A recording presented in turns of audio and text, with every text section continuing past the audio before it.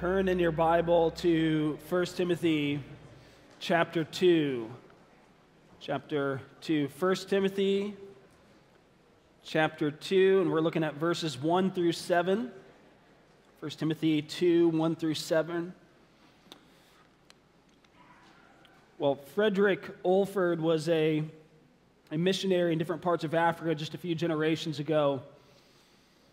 He was used mightily by God to bring several tribes to faith in Christ throughout his work and witness. And his son Stephen tells a story of Frederick one night being led from one tribe's village to another in order to preach the gospel there. And the way was right smack dab through the dangers of the jungle, filled with lions and tigers, hyenas and snakes, and all sorts of dangers potentially facing any traveler. And thankfully, there was a guide there to give Frederick the knowledge of the way. There's a local man who had volunteered to show him the way, and so they set out. And as they set out, the sun was still up, but as they made their way into the jungle's kind of natural canopy kind of darkened the path in some ways. And then as they were traveling, the day slowly turned into evening, and the evening slowly turned into the black of night. The sun sank, and eventually the darkness of the jungle began to envelop them completely. And they were left traveling through the jungle in the pitch black of night as the sounds of the jungle started rising around them. Lions were growling. They could hear hyenas barking, snakes slithering. As you can imagine, Frederick started getting a little bit nervous. So he asked the guide, "Hey, are we going the right way here?" And the guide assured him, yes, we're going the right way. They kept going a little while longer, still no village. So Frederick inquired again, "Hey, are we still going the right way here?" The guide said, yes. He assured him, we're going the right way. And they kept going a while longer still, and still they hadn't arrived. And so Frederick asked again, "Are you sure we're going the right way?"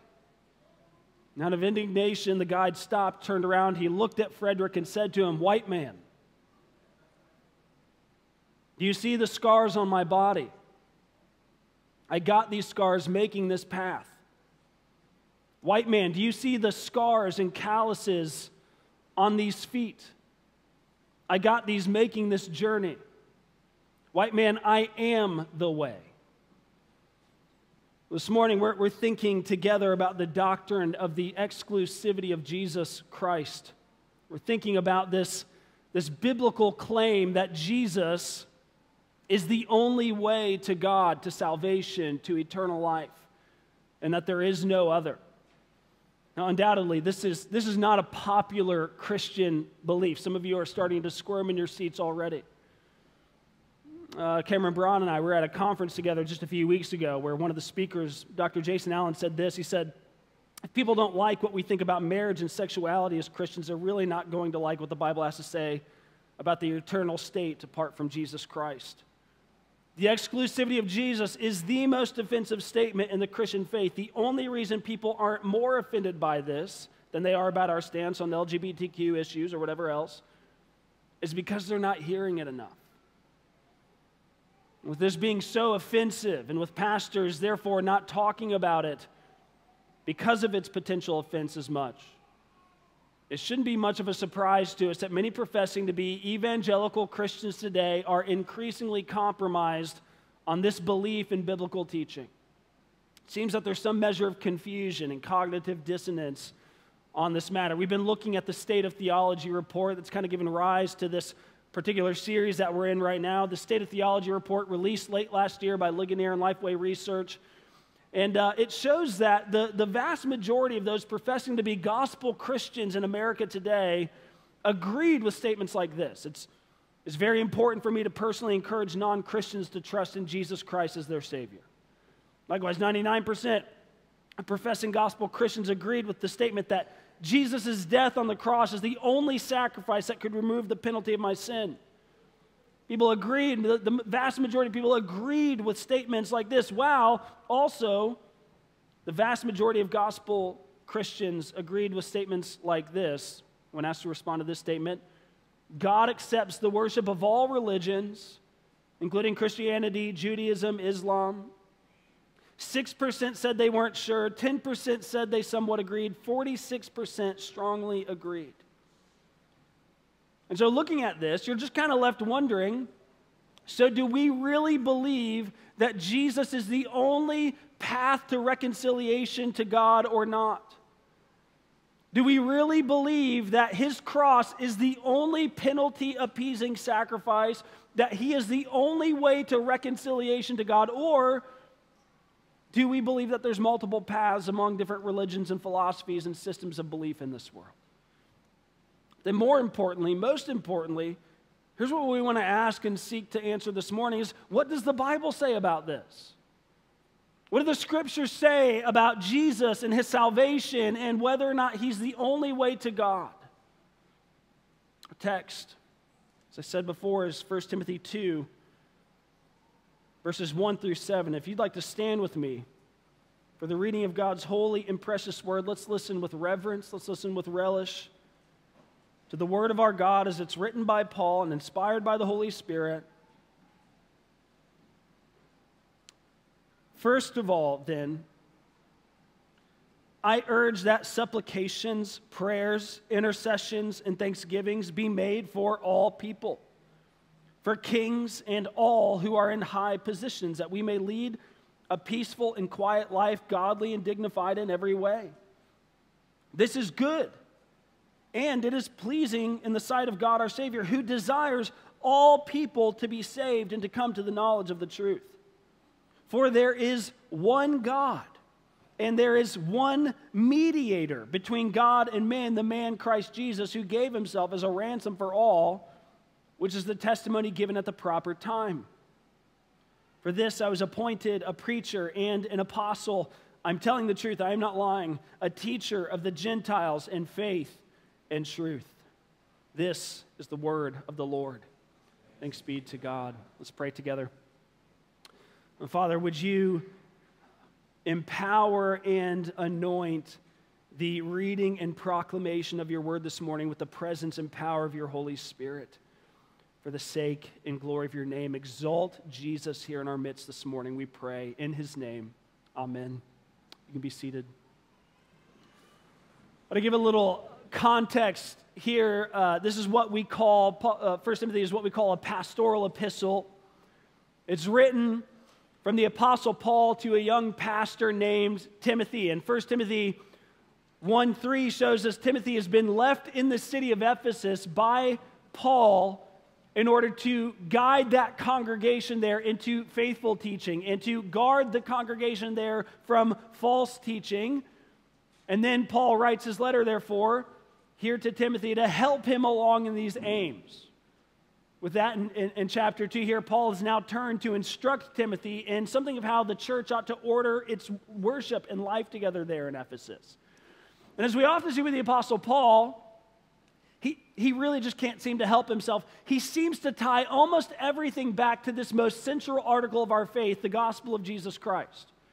Paul is instructing that the church's worship ought to include missional and evangelistic prayer for all peoples, all nations, all tribes, all tongues. And then he says also that this praying should include requests for governing authorities. And this prayer for governing authorities seems to be particularly aimed at their ruling with justice and integrity, as well as permitting some measure of religious freedom for Christians. Because, Paul says, the purpose of praying for them in this way is so that their society could have some measure of peace and quiet and good order. And then it's in the midst of this peace and quiet and good order that Christians are then to live lives of faithful witness for the gospel, lives of godliness and dignity that bear witness to the truth of our gospel. And Paul says that Christians ought to live lives like this because God desires that all people be saved. We're to give witness to the truth of this gospel, a dignified, godly life, so that the gospel would be given credible witness to the truth of our gospel, Paul says, because there's only one God. And there's only one way to this God, and that is Christ Jesus. And thus, if we want our neighbors to know this one God and the one way to him, we're to pray for them and to live godly lives that give credible witness to our message. Now, that's the argument Paul is making here.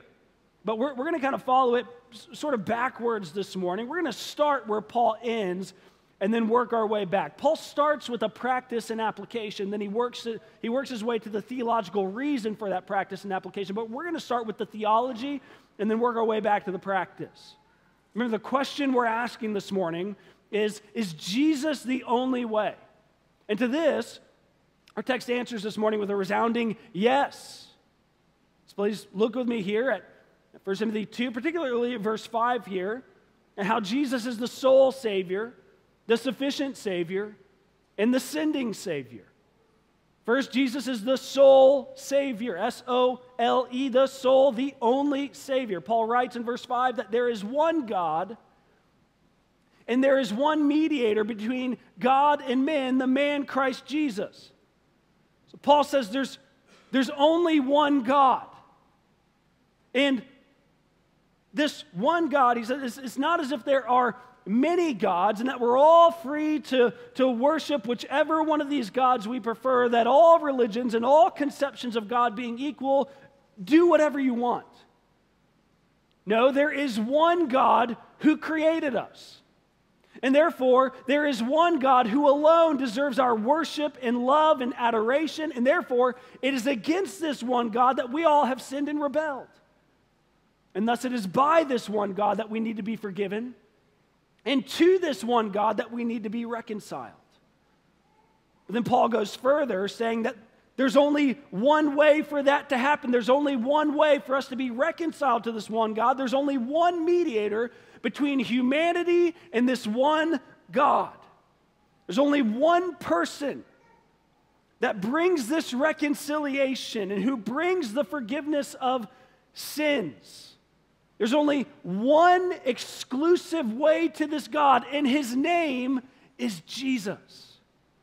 Anyone who knows the one true God, worships the one true God, is accepted by the one true God, is reconciled to the one true God. They only know him, worship him, are accepted by him, are reconciled to him through Jesus Christ, whom he has sent. There is no other way.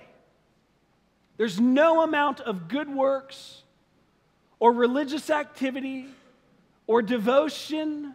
There's no brand of morality. There's nothing else that can get you to him, no matter how sincere you are or how sacrificial or devoted you are to whatever your religious preferences are. Jesus is the sole mediator. He is the only one who mediates between God and humanity. If you would be saved, if you would be reconciled to God and forgiven for your sin, if you would be granted eternal life, you must place your faith and trust alone in Christ alone. There is no other way. You might say, well, that's what Paul says. That's just Paul. The Apostle Peter says the exact same in his sermon in Acts 4:12. He's preaching to a group of deeply devout and religious men. Peter says this to them about Jesus. He says, there is salvation in no one else, he says. For there is no other name under heaven given among men by which we must be saved. And you might say, well, that's just the apostles then. The Jesus I know is much more inclusive. He wouldn't make such a claim for himself. Well, friend, listen to the words of Jesus. We read them earlier, John 14:6. There Jesus says about himself, I am the way, the truth, the life. No one comes to the Father except through me. He doesn't say, I am a way. He says, I am the way. He says, I am the truth. The truth is not a set of beliefs. The truth is personified in Jesus of Nazareth. You must know him in truth if you are to know God. He says, I'm the life. If you want to be saved, if you want to be regenerated, born again, reconciled to God, he's the life. It's in him alone. No one comes to the Father except through this one mediator, the man Christ Jesus. This is crystal clear in the Scriptures. As you can imagine, there are several challenges to this belief and teaching in the world and even in the church today. And that's partly because of the arrival of globalization, the world becoming a whole lot smaller than it was not too long ago, right? Not too long ago, People who led vastly different ways of life and had vastly different beliefs and worldviews and different cultures were also vastly separated by oceans and borders and lands. With globalization, many of those people with vastly different beliefs and cultures and ways of life have become our neighbors. We know much more about each other because of technology and media and social media and all of this, and praise God. Praise God. This is a good gift in many ways. However, sometimes with that has come some challenges to the Christian claim to have the exclusive truth, the way of salvation in Christ. One of those challenges is the challenges of religious or spiritual pluralism. This challenge will often claim that, well, all religions and beliefs are equally valid. We need to, accept one another in this. And we need to just be cool, agree to disagree, and move on with our lives. And besides, we all have truth and beauty and goodness in our worldviews, right? The differences don't ultimately matter in the grand scheme of things because God is much bigger than any one set of beliefs. This has become common parlance in a globalized world. And those who think in this way will often use a particular illustration to show what they mean, this illustration of the elephant. You might have heard this before. It's fairly popular, some version of it at least. But often how people view God and religion and truth claims is like this. They say there's a really big elephant. And there's several blind men that stumble upon and begin to touch and to feel this elephant. And they're all starting to try to describe this elephant to one another. One blind man has a hold of an ear. And he says, hey guys, an elephant, you want to know what an elephant's like? An elephant is flat and circular, kind of like a pancake. Another blind man, he's grabbed a hold of a leg. He says, you are dead wrong, friend. An elephant is like a pillar. It's like a cylinder that's really sturdy. Another has the tail. He says, nope, you guys are both wrong. An elephant is like a rope.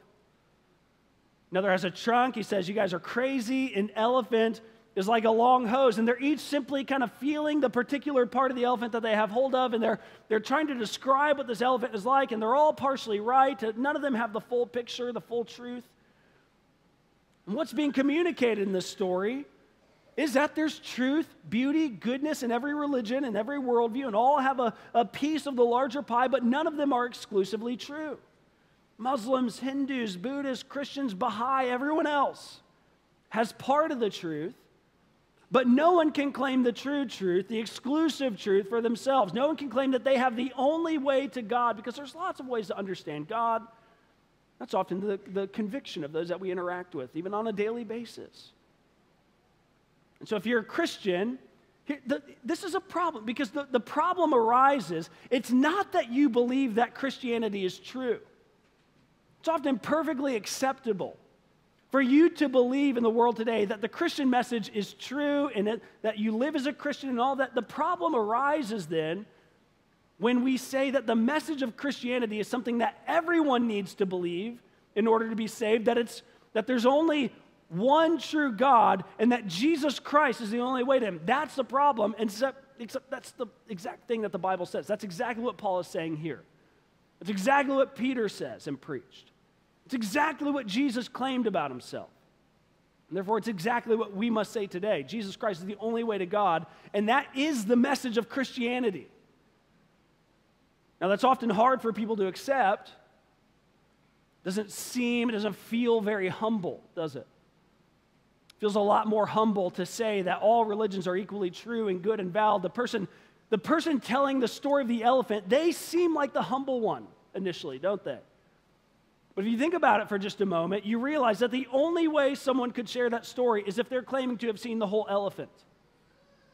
That they're the ones watching all of these blind religious people, all of these blind men grope around this enormous creature. You see, the one telling the story is claiming to not be amongst the blind men who all have the partial truth. Rather, the one telling the story is telling the story from the place of a person who has seen the whole truth about the elephant. The one claiming that all worldviews and religions only have a small piece of the pie is actually claiming that they have the whole pie. The one who looks very humble and saying that no one has the exclusive truth is claiming to have the exclusive truth. Except, now I should say this, as the story about the elephant is actually not all that bad. In fact, it's actually very close to what we as Christians actually believe. Because as Christians, we do think that we all, every single one of us, are like blind men and women worshiping our own thoughts of God and ideas of God, that we're all blinded by sin, worshiping idols and false gods and false conceptions of God. We believe that none of us actually knows God in and of ourselves, left to ourselves. None of us actually has a true understanding of who He is and what He's like. We create and imagine gods in our own image and worship them. All of us do that, all of us except one, and that was Christ. Although we're all blind in and of ourselves, in our sin, to who God is and His goodness and His greatness and His glory, we confess that the eternal Son of God stepped in and He has revealed God to us and actually given us the way to Him freely. See, Jesus, we say, is the one who sees the whole elephant. Jesus is the one who reveals the truth about the elephant to us. He truly knows God. He reveals God to us perfectly. That's the Christian claim. Not that we ourselves are more insightful or better or more righteous than our Muslim neighbors or our Hindu neighbors or our unbelieving neighbors or whomever. No, we're not better than anyone. We ourselves are like the blind men. What we're saying is that Jesus is the one who sees, and He's given us the path to God in Himself. Another challenge to the exclusivity of Jesus. And we'll do these faster. We need to get a move on.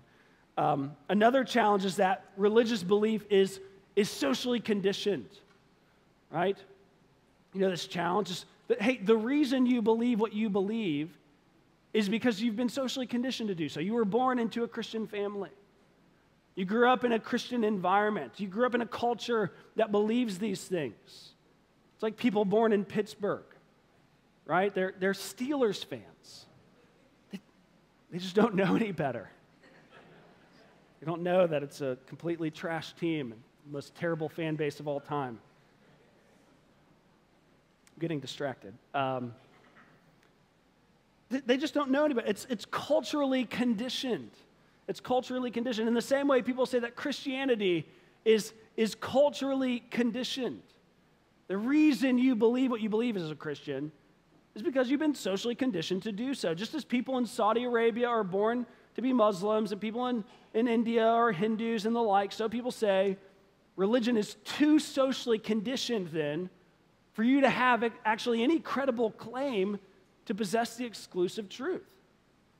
Well, friends, that's a self-defeating argument, right? Because we could rightly answer back, well, so is that.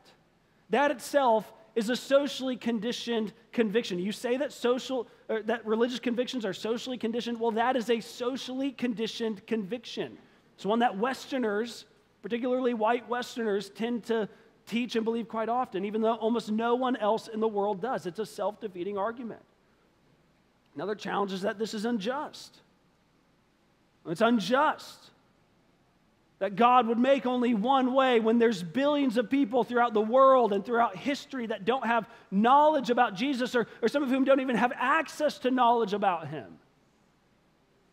Right now, there's 3.37 billion people in unreached people groups across the earth. There's 278 million people in unengaged unreached people groups, meaning people groups where not only are they unreached, they don't have a self-sustaining church gospel movement among them, but right now, unengaged, unreached people groups, there's no known gospel work in order to make that happen. Well, with that being true, how can this be fair? This is unjust. People often say, what about that innocent person? What about that innocent person who will never hear about the gospel of Jesus Christ? What about that innocent person in the remote tribe in the Amazon who has never heard the gospel and will never hear the gospel? You're telling me that without Christ, that innocent person is going to spend an eternity in hell. We should respond to this in the same way I heard David Platt respond to this once. The answer is absolutely not. Absolutely not. If there's an innocent person who has yet to hear about the gospel of Jesus Christ anywhere in the world, and that innocent person dies without knowledge of Christ, well, that innocent person will most certainly spend an eternity with God. There's no doubt about it. The problem is that that innocent person does not exist. And we see this just a few weeks ago. Pastor Brian preached on whether or not we're all sinful by nature. Romans 3:10, 11. None is righteous. No, not one. No one understands. No one seeks for God. No one is innocent. Not one. Romans 1:18-20 says that the wrath of God is revealed from heaven against all ungodliness and unrighteousness of men, who by their unrighteousness suppress the truth. For what can be known about God is plain to them because God has shown it to them. For his invisible attributes, namely his eternal power and divine nature, have been clearly perceived ever since the creation of the world and the things that have been made. So they are without excuse. It's not an injustice. There are no innocent people. Everyone knows something of the one true God, and everyone has sinned against him, so everyone is without excuse. Friends, we shouldn't seek to soften this truth in order to make it more palatable to our modern sensibilities.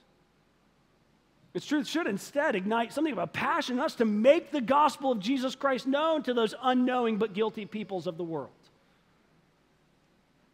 And part of Paul's purpose in writing this very passage is so that we would live into that calling of living as a sent people, which we're going to look at in just a few moments.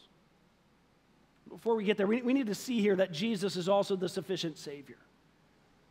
He's the sole Savior, and he's also the sufficient Savior. I understand that this doctrine, even if you see it clearly taught in the Scriptures, even if you see it so clearly here, it can be a difficult truth because I know it doesn't feel humble. It can feel snobbish or cliquish or tribal or whatever, but it's not, and here's why.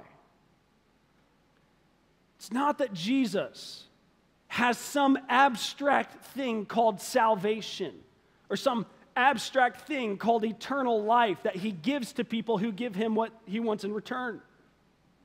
Now, salvation is a person. Jesus is salvation. No one else offers what he offers because no one else is who he is. No one else has done what he has done. You know, all other religions, led by those blind men and women just like us, offer heaven or paradise or nirvana. They offer laws to obey. They offer ceremonies to partake in that lead you to a certain level of deification or salvation or nirvana or spiritual ecstasy or whatever. But you know, in the gospel, Jesus offers something that no one else offers. He offers himself. And he is totally unique in his total sufficiency. There's no one like him. There's no one who has done what he has done. There's no one else who truly and fully knows God. There's no one else who can offer what he offers us. Yes, if the gospel were about Jesus offering us and sharing with us something other than himself, then of course it would come off as cliquey or tribal or snobbish or whatever. But he doesn't just give us a path to follow or commands to obey or whatever. He gives us the blessing of himself. He gives us himself. He gives us God. That's why Paul is communicating this here in these two words, in particular in our text this morning. Look at these two words, mediator and ransom. Mediator and ransom. Again, Paul writes that there is one God and there is one mediator between God and men, the man Christ Jesus, who gave himself as a ransom for all. First, look at the word mediator. Notice here that there's no other mediator because there's no one else like Jesus who could fill that role. A mediator is like a go-between, right? Someone who mediates a broken relationship and brings reconciliation and repairment to that relationship. We need a mediator between us and God because we've all sinned and fallen short of God's glory. We've lacked his goodness. We've sinned against him. We've rebelled against him. And so we cannot be accepted by him in and of ourselves because he's so good and we're so not.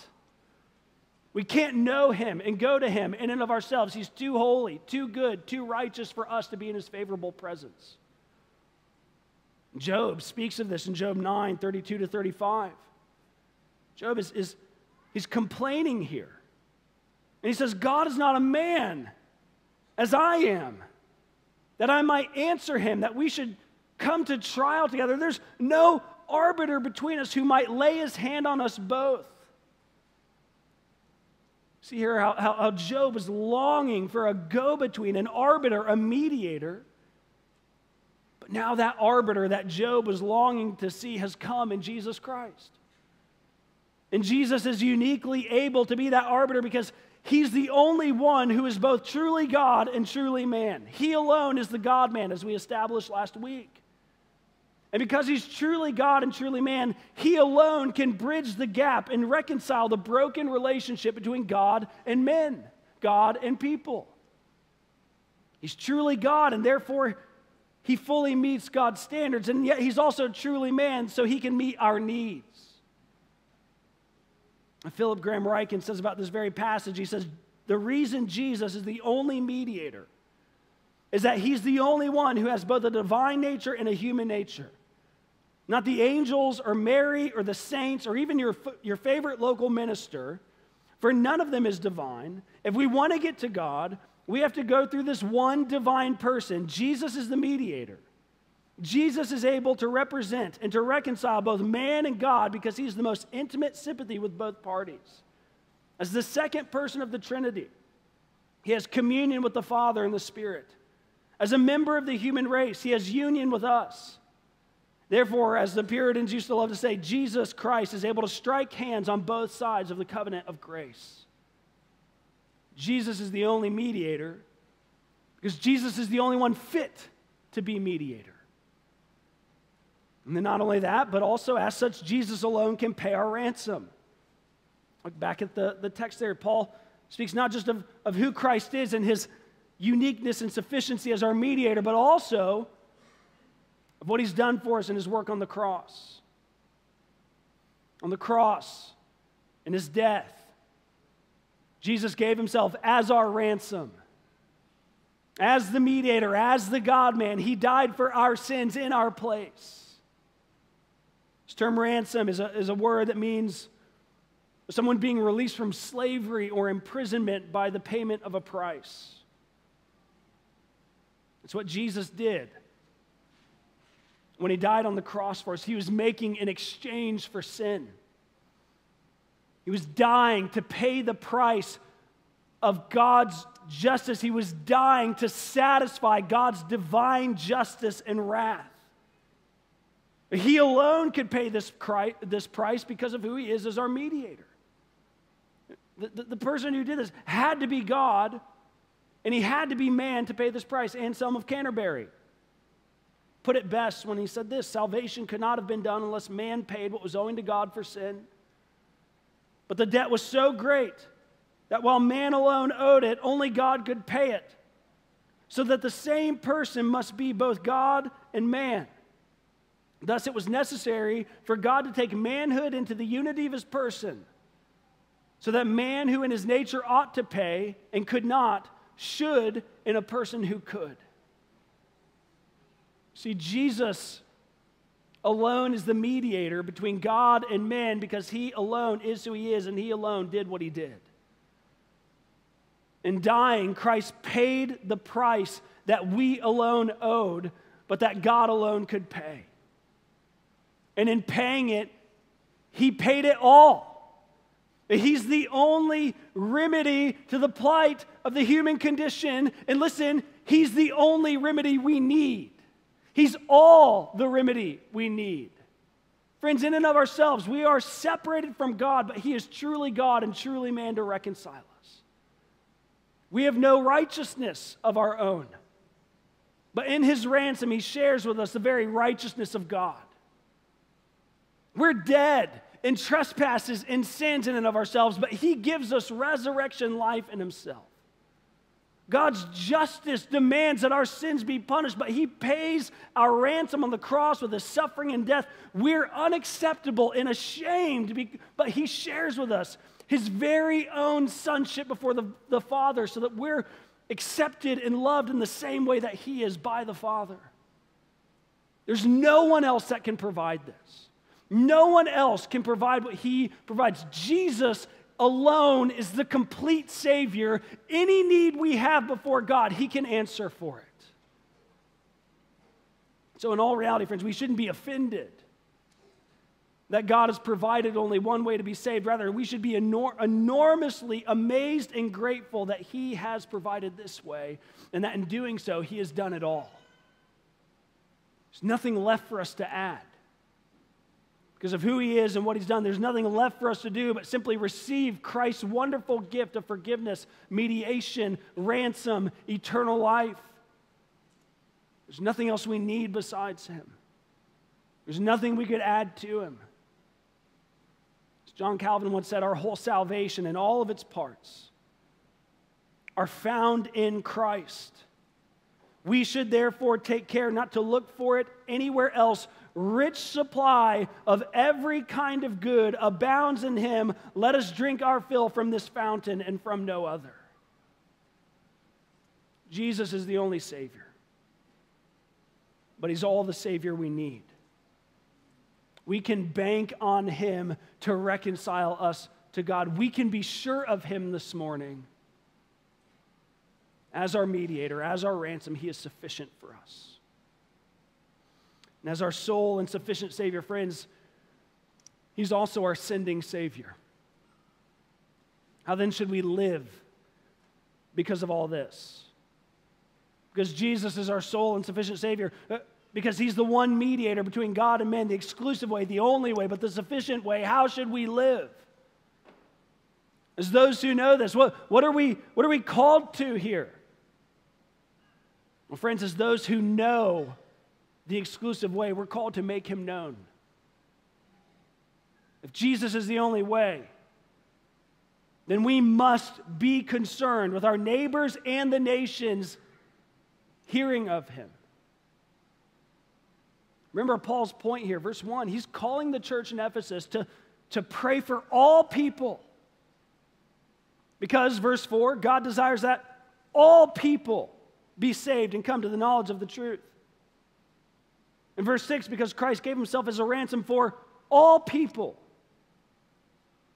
Now here, when Paul says all people, we need to know what he means. When you say all people, you might mean each and every single individual, or you might mean all kinds of people. It seems clear here that Paul is talking not about each and every single individual. He's talking instead about all kinds of people when he says this phrase, all people. All ethnicities, all peoples. And that's indicated here by verse 7 when Paul says he's been called as a preacher and an apostle, a teacher of the Gentiles, of the nations. The word translated there is literally the word from which we get the word ethnicity. It's the Greek word ethnos. Paul is saying that he's a teacher of the Gentiles, the nations, the various ethnicities, people groups of this world. So contextually, it seems that Paul is calling the church in Ephesus to pray for the gospel of Christ's salvation to go forth to these various peoples of the earth. They're to pray and live in light of the reality that we see in Revelation 5, 9, and 10. In Revelation 5, 9, and 10, the saints are worshiping Jesus, and they say in their worship, you were slain, and by your blood you ransomed people for God from every tribe and language and people and nation, and you have made them a kingdom and priests to our God, and they shall reign on the earth. See, when Paul says that Jesus is a ransom for all people, he's saying that Jesus has in this way ransomed a people for himself from every nation, tribe, language, people of the earth to save them and to bring them into the people and kingdom of God. So he's saying this exclusive gospel that we have in Christ is meant to go forth in the world for the inclusion of all peoples. This is why Frederick Oldford, the story we looked at in the beginning, walked through the dangers of that jungle in the middle of that dark night so long ago. He was compelled to make this gospel known. He was compelled to see the peoples for whom Christ died come to know his glorious grace. And we likewise are called to participate in that same mission. We're burdened with this call to take that message forward in the earth. In fact, if we're indifferent to whether or not the peoples of this earth hear this news, there's reason to doubt we actually believe it. Because Paul seems to think that this mission and evangelism is a natural implication of the gospel and exclusivity of Jesus Christ. So he calls us, in light of Christ's exclusivity, to three particular things here. He's a sending Savior. He sends us to do three particular things here. First of all, notice here how we're to be a praying people. A praying people. Look at verse 1. First of all, then, I urge that supplications, prayers, intercessions, thanksgivings be made for all people. That's why Pastor Adam prayed in the way that he did just a few moments ago. That's why he prayed for unreached peoples who have yet to receive the gospel. That's why he prayed for governing authorities to rule justice and righteousness, so that our nation would be one in which there is peace and quiet. So that we could then get on with this mission of bringing the gospel to all peoples. That includes people here in our nation, and it also includes people across the earth. And it's true that Paul is speaking specifically here about the prayers we're to pray when we're gathered together as a church and worship. The kinds of prayers we pray here, friends, they're not meant to stay here. Almost everything we do here together on Sunday mornings is meant to be replicated and brought into your own homes, to be lived out in your community groups, in your families, in your personal life. Kinds of prayers that we pray here. Part of the reason we pray them in the way that we do here is so that you are then equipped to pray in this way personally and privately. And pray in this way in family worship. And pray in this way in your community group when you gather each week. And so I would just ask you, are you praying in the way that Paul urges us to here? Are you praying for the salvation of the lost? Are you praying for the gospel to go forth in power throughout the earth? Are you praying for the unreached to be reached? For the unengaged to be engaged? If all of your prayers were answered this morning in a second, who would be converted? What individuals would be converted? If all of your prayers were answered this morning, what unreached people groups would be reached with the gospel? What unengaged peoples would begin to be engaged? Who would be baptized? Whose lives in your neighborhood and in our city would be changed forever as a result? My friends, if we want to see God move in power, the means of grace that He has given us to move His hand is that of prayer. He has given us prayer as a means of moving His hand in the earth. If we would see the gospel increase in our city and across the earth, if we would see the fruit of this kingdom that we've been given move forward, we must be a people who pray in this way, and we're called to be a praying people here. Also called to be a pious people. A pious people. Pious is not a word used a lot anymore. Unfortunately, it's begun to, in recent days, to take on a connotation of kind of self-righteousness, sometimes for some people. But to be pious historically is just meant to be godly. Piety or godliness, as one theologian defines it, is a reverential love for God arising from God's grace, which aims to please God in all things. That's what it means to be pious. That's what it means to be godly. And godliness then, in turn, gives rise to dignified lives that we see here. Lives of dignity pertains more to the ways in which we relate to our neighbors. To relate to our neighbors with humility and kindness and patience and self-control, dignity. Verse 2 here shows us that we're to pray to the end that our nation be a place of peace and quiet, so that then we could showcase this kind of godliness and dignity that bears witness to the truth of our gospel. Paul says to pray for kings and for all who are in high positions that we may lead a peaceful and quiet life, godly and dignified in every way. We're to live lives that are godly and dignified in every way. We're to live lives of holiness, goodness. We're to live lives of good deeds with acts of love and compassion toward our neighbors. We're to live lives with godly conduct and character. And Paul goes on in verses 3 and 4 to say why. He says, this is good. And it is pleasing in the sight of God our Savior, who desires all people to be saved and to come to the knowledge of the truth. So you might be wondering kind of how these two ideas are related. God wanting all people to be saved, and us living good, godly lives. It's not too hard to figure out if you just think about it for a moment. This is a call to live in a way that ordains the gospel we articulate. We're called to live in this way to give credibility to our convictions and confession. We're called to live in this way that shows forth the transforming power of the message we proclaim.